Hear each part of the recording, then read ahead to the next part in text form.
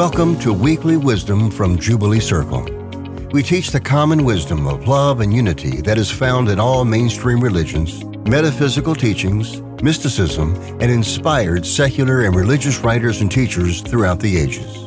Our goal is to help you connect with your higher divine self and transform from the inside out so you can become a force for love and transformation in the world. Each week we bring you wisdom from our founding spiritual director, Reverend Candace Shalhoub, and other guest speakers. We hope you enjoy this week's Words of Wisdom.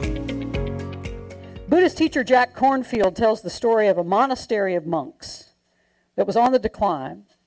They struggled with how to bring people back to their beautiful retreat when one had the idea to go and visit a nearby rabbi who had been known to be skilled in discernment.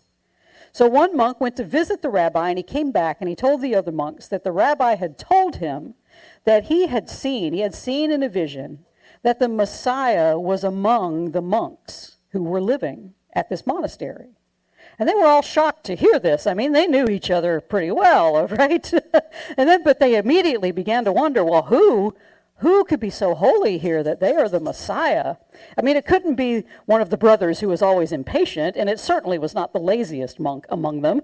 Certainly each of them thought, well, it can't be me. I know me, so it can't be me. So, however, because they couldn't be certain who exactly was the Messiah among them, they began to treat themselves and each other as if they could be the Messiah. You just never know. So, be on the safe side. They worked to outdo each other in honoring the holy that must be within each other, just in case that one could be the Messiah. And lo and behold, soon people began to return to this monastery. News of this beautiful place and the gentle monks who lived there, it spread all around the countryside, and soon the monastery became a renowned center for teaching and learning, all because those monks changed their perspective. And they saw the Christ in everyone around them. And then they extended that love to everyone. And this jubilance is how we are called to live in the world, to live in the light of charity that sees the holy in everyone, including ourselves. And when we're called to live this way, outdoing one another in kindness, in love and mercy, that's when the whole world gets to say, oh yeah. Hear these wise and holy words. From A Course in Miracles, chapter 27. Dream of your holy siblings' kindness instead of dwelling in your dreams on their mistakes. Select their thoughtfulness to dream about instead of counting up the hurts they gave. Forgive them their illusions and give thanks to them for all the helpfulness they gave. And do not brush aside their many gifts because they are not perfect in your dreams. They represent our holy parent, whom you see as offering both life and death to you. Your holy siblings give but life, yet what you see as gifts your holy siblings offer represents the gifts you dream your holy Creator gives to you. Let all your holy siblings' gifts be seen in light of charity and kindness offered to you, and let no pain disturb your dream of deep appreciation for the gifts to you. From Buddhist monk Pema Chodron. Love and compassion are like the weak spots in the walls of ego. They are like a naturally occurring opening, and they are the opening we take. If we connect with even one moment of good heart or compassion and cherish it, our ability to open will gradually expand. Beginning to tune into even the minutest feelings of compassion or appreciation or gratitude softens us. When I was a child, there was a comic strip character named Popeye. At times, he was really, really weak, and at those vulnerable moments, the big bully Bluto was always standing there ready to reduce poor Popeye to dust. But old Popeye would get out his can of spinach, open it up, and gulp it down. He'd just pour the spinach into his mouth, and then wham! Full of confidence and strength, he could relate with all the demons. That's what happens when we use our emotions to touch in with our noble heart. Bodhicitta, it's like spiritual spinach. From A Circle of Atonement's Emily Bennington. God created Christ. That is the self that we all share. The Christ is what's real. God created it. We made these bodies, and yet All we're really doing is looking at each other through the lens of these bodies that we made and not seeing beyond the form of these bodies to the truth of us all, which is the Christ. If we did see that, then we would see the holiness in each other because we're seeing the Christ. I was in 3rd grade when I became aware for the first time that I had an enemy. The whole class was working quietly on an assignment, and I was engrossed in whatever it was we were doing, and I heard the teacher call my name. She asked me to come to her desk. And I walked up there, and she informed me that another girl in class had told her that I was making faces during our quiet work time. Now me, come on. Really? I was very different in 3rd grade. I was horrified at this on so many different levels. First, I was horrified at being falsely accused. I had not been making faces. Never once. And I didn't make faces in class back then. I was not the class clown quite yet. It did evolve. So I protested my innocence, but the teacher wasn't hearing it. She believed the tattletale and reprimanded me.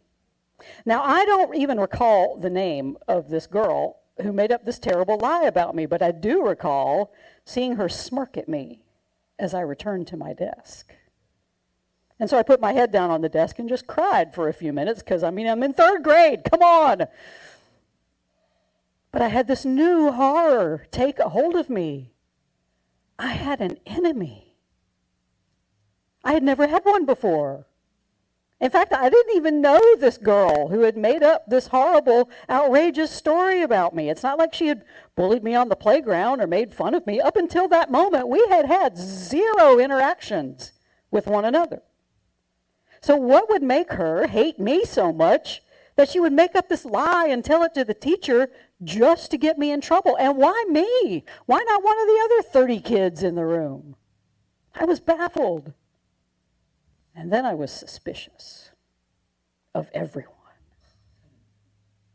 If someone could come out of nowhere like that and just make stuff up and get me into trouble, then everyone was capable of that.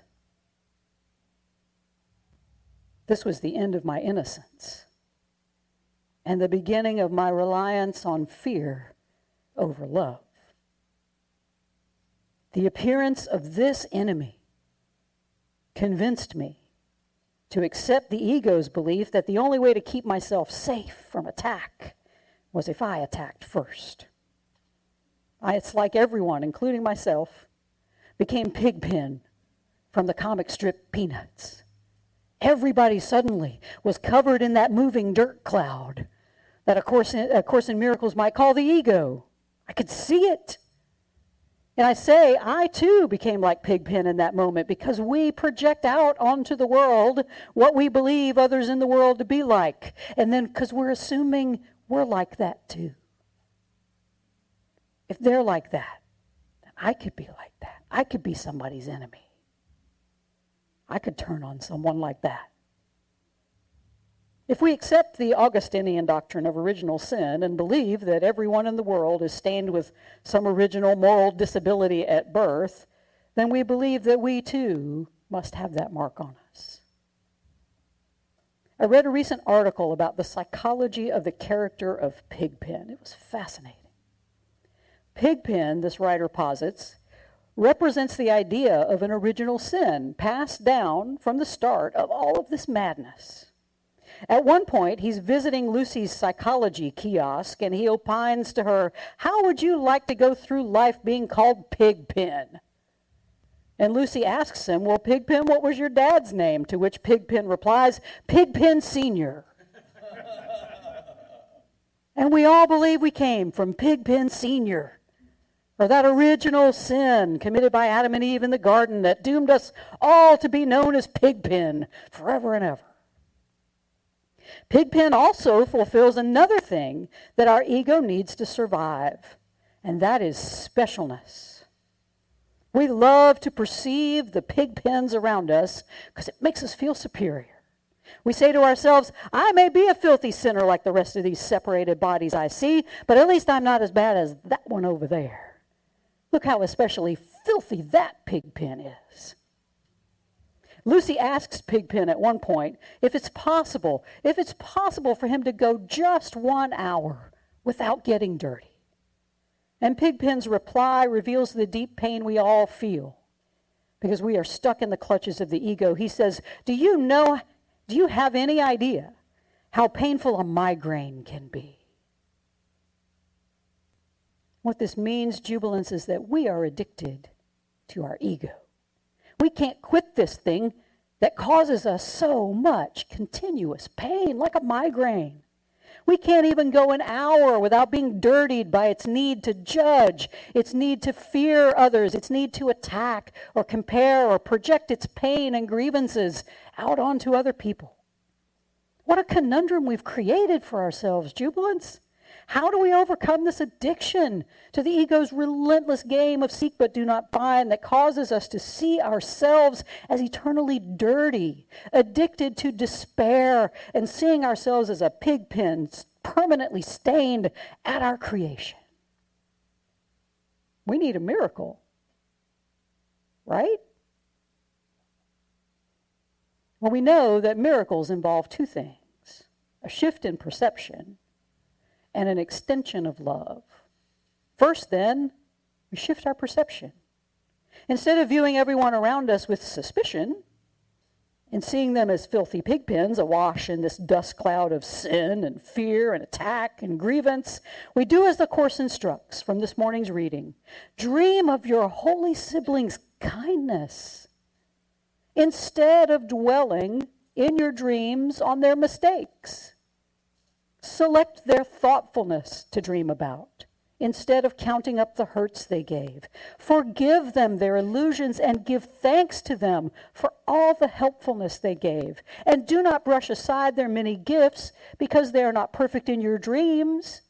Let all your holy siblings' gifts be seen in light of charity and kindness offered you, and let no pain disturb your dream of deep appreciation for their gifts to you.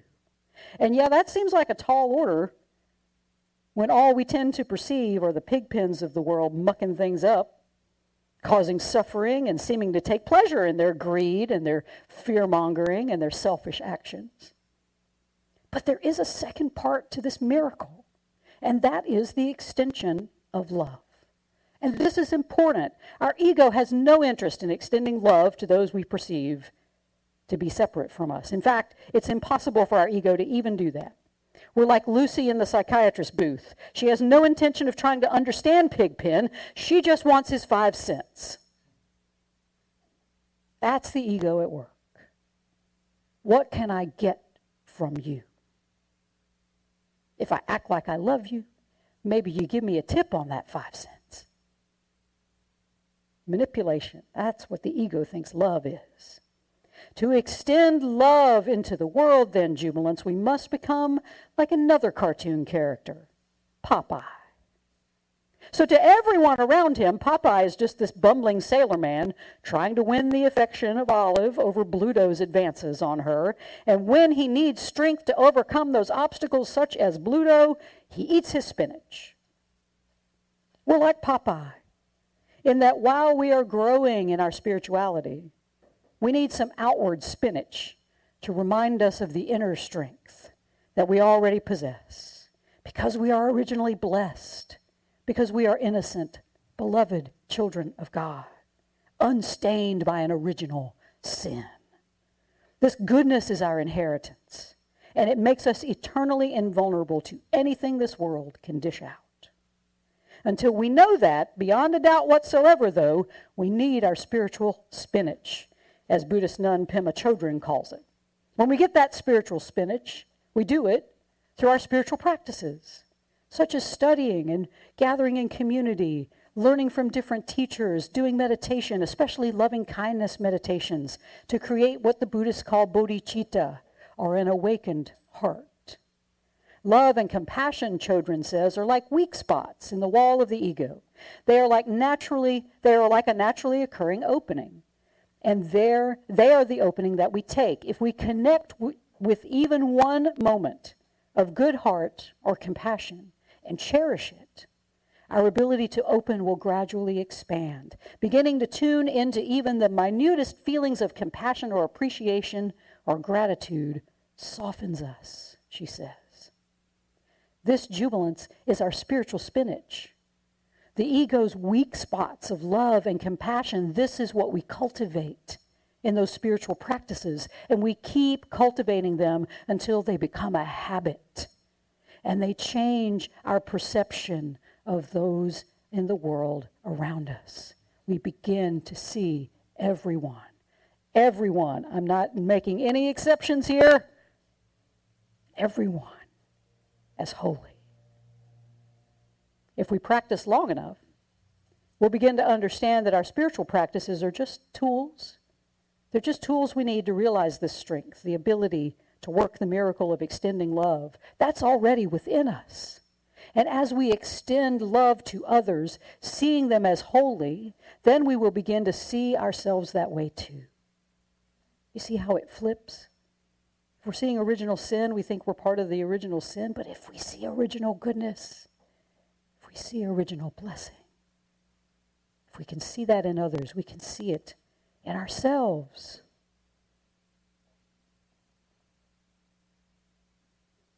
And if we can see it in ourselves, then the dirt and the grime of the ego falls away from everyone we see, including ourselves.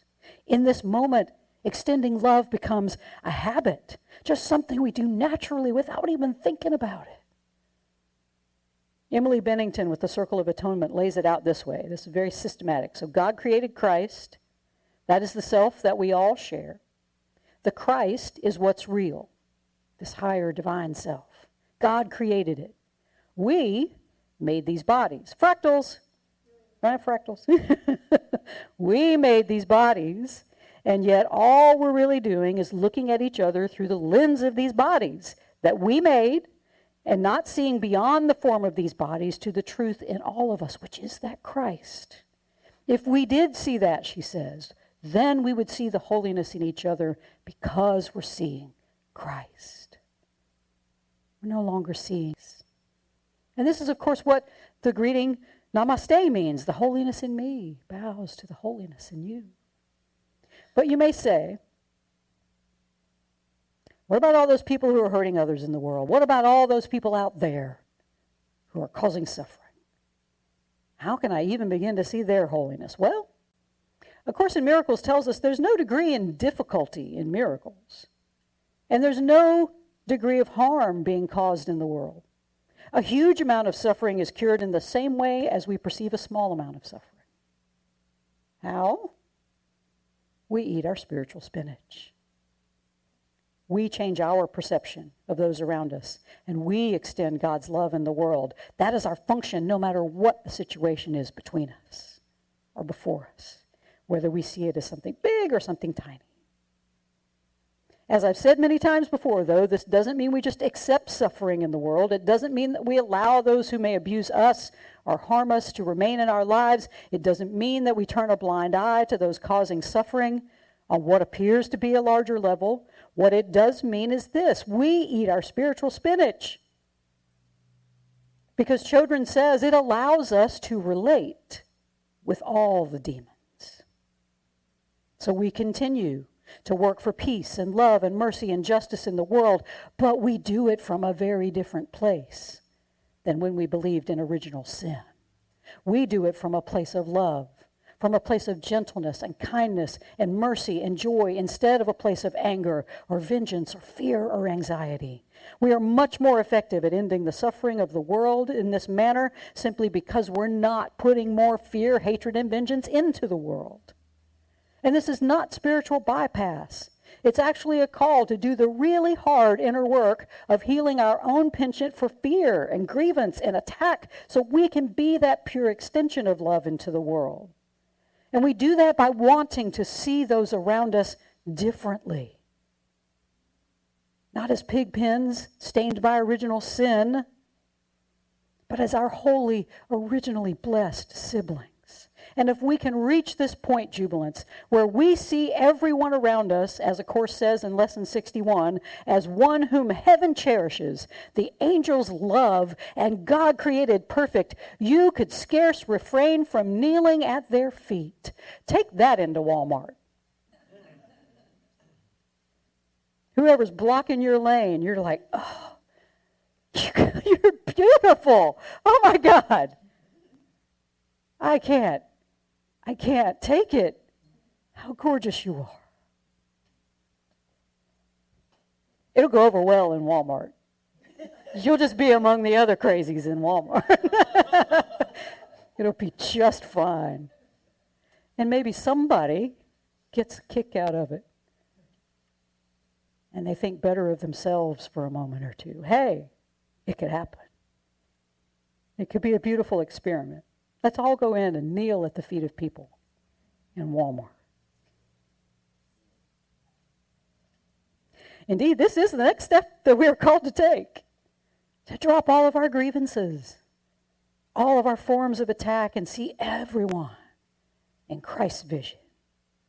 This is an advanced step, but if we can do it, if we can approach the world with nothing but bodhicitta, or an awakened heart that is always extending love, then we will find that all the Blutos and the pigpens of the world, they disappear. They're just not even part of our reality anymore. As I said last week, I discovered this to be true the moment I felt that sense of compassion and gratitude for all those anti-LGBTQ people who constantly challenged me about my sexual orientation. It made me mad. But when I could finally see the holiness in them, that was the moment that they disappeared. Are they still out there? Oh, sure, there are homophobes everywhere. And I continue to work to end the suffering they cause, but now I don't do it with an angry debate or by denouncing them as bad people. Instead, I see them as holy, as originally blessed. They are my siblings who are so deeply unconscious in their fear that they don't even understand the harm that they do to themselves and others through their actions. And that's the moment I can have compassion for them. So when I do act to counter their message of fear or hatred, I can do it from a spirit of love. They can overcome the harm they may cause to the world. I'm no longer adding more fear. I'm no longer adding more loathing or hatred or grievance to the situation. And this jubilance is what we are called to do, to be the miracle workers by first changing our perception of those around us, and then learning about our own infinite holy strength that allows us to be used by the holy to extend that pure love into the world. I want you to hear good news this morning, jubilants. You have no enemies. You have no one telling lies on you that you need to fear or defeat. You are not surrounded by pigpens who are cursed to forever be stained by sin. You yourself are not a pigpen. You are surrounded by holy, originally blessed, and innocent siblings who have simply lost their way. They have forgotten who they are, and they are relying on us to remember for them and hold that space for them to remember. And in the meantime, we do our work. We eat our spiritual spinach. We do our spiritual practices that remind us of who we truly are so we can extend that love in every moment. And we can do it out of habit. And that forms because we understand that we are that love and we always have been. So jubilants, the question is, who are you still seeing as the pigpens and the Blutos of the world that make you angry or fearful or despairing? I invite you to do as children suggest. Seek out the weak spots in your ego where you can muster even the tiniest shard of love or compassion for that person. Use your spiritual practices to break through that weak spot and genuinely begin to feel love and compassion for them. The strength we all possess is that bodhicitta, that awakened heart of love that created us like itself. This is the practice we're called to, jubilants. Not everyone will respond to that call, but for those of us who want to see the suffering of the world ended, this is our function, to be the miracle workers. So I invite you to try it out this week. Maybe don't start with Vladimir Putin or some other world figure, but maybe don't start at Walmart. I don't know. Maybe like me, you can begin with that lying third grade tattletale, whom you haven't completely forgiven yet. Because why would she come up in my mind if I hadn't completely let her go?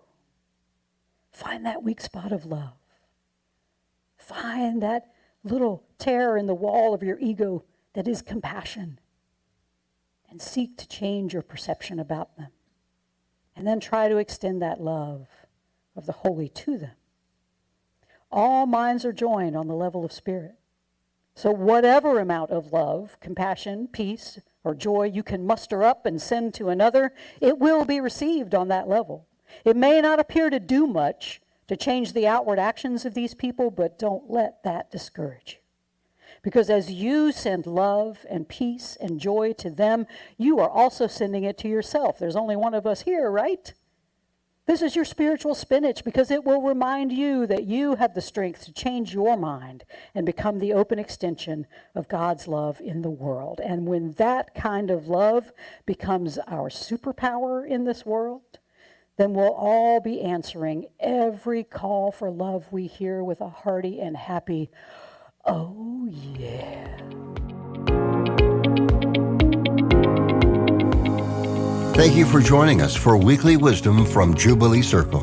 If you enjoyed the program, we hope that you'll support us by leaving a good review of this podcast wherever you download your shows. We also hope you'll support us in other ways, either by becoming a subscriber to our YouTube channel and our weekly newsletter, or by supporting us financially. You can find out how to do all of that by visiting our website at jubileecircle.com. Many thanks to Audio Coffee from Pixabay for supplying our podcast music. Join us again next week, and until then, take the words of Meister Eckhart with you. If the only prayer you ever say is thank you, that will be enough.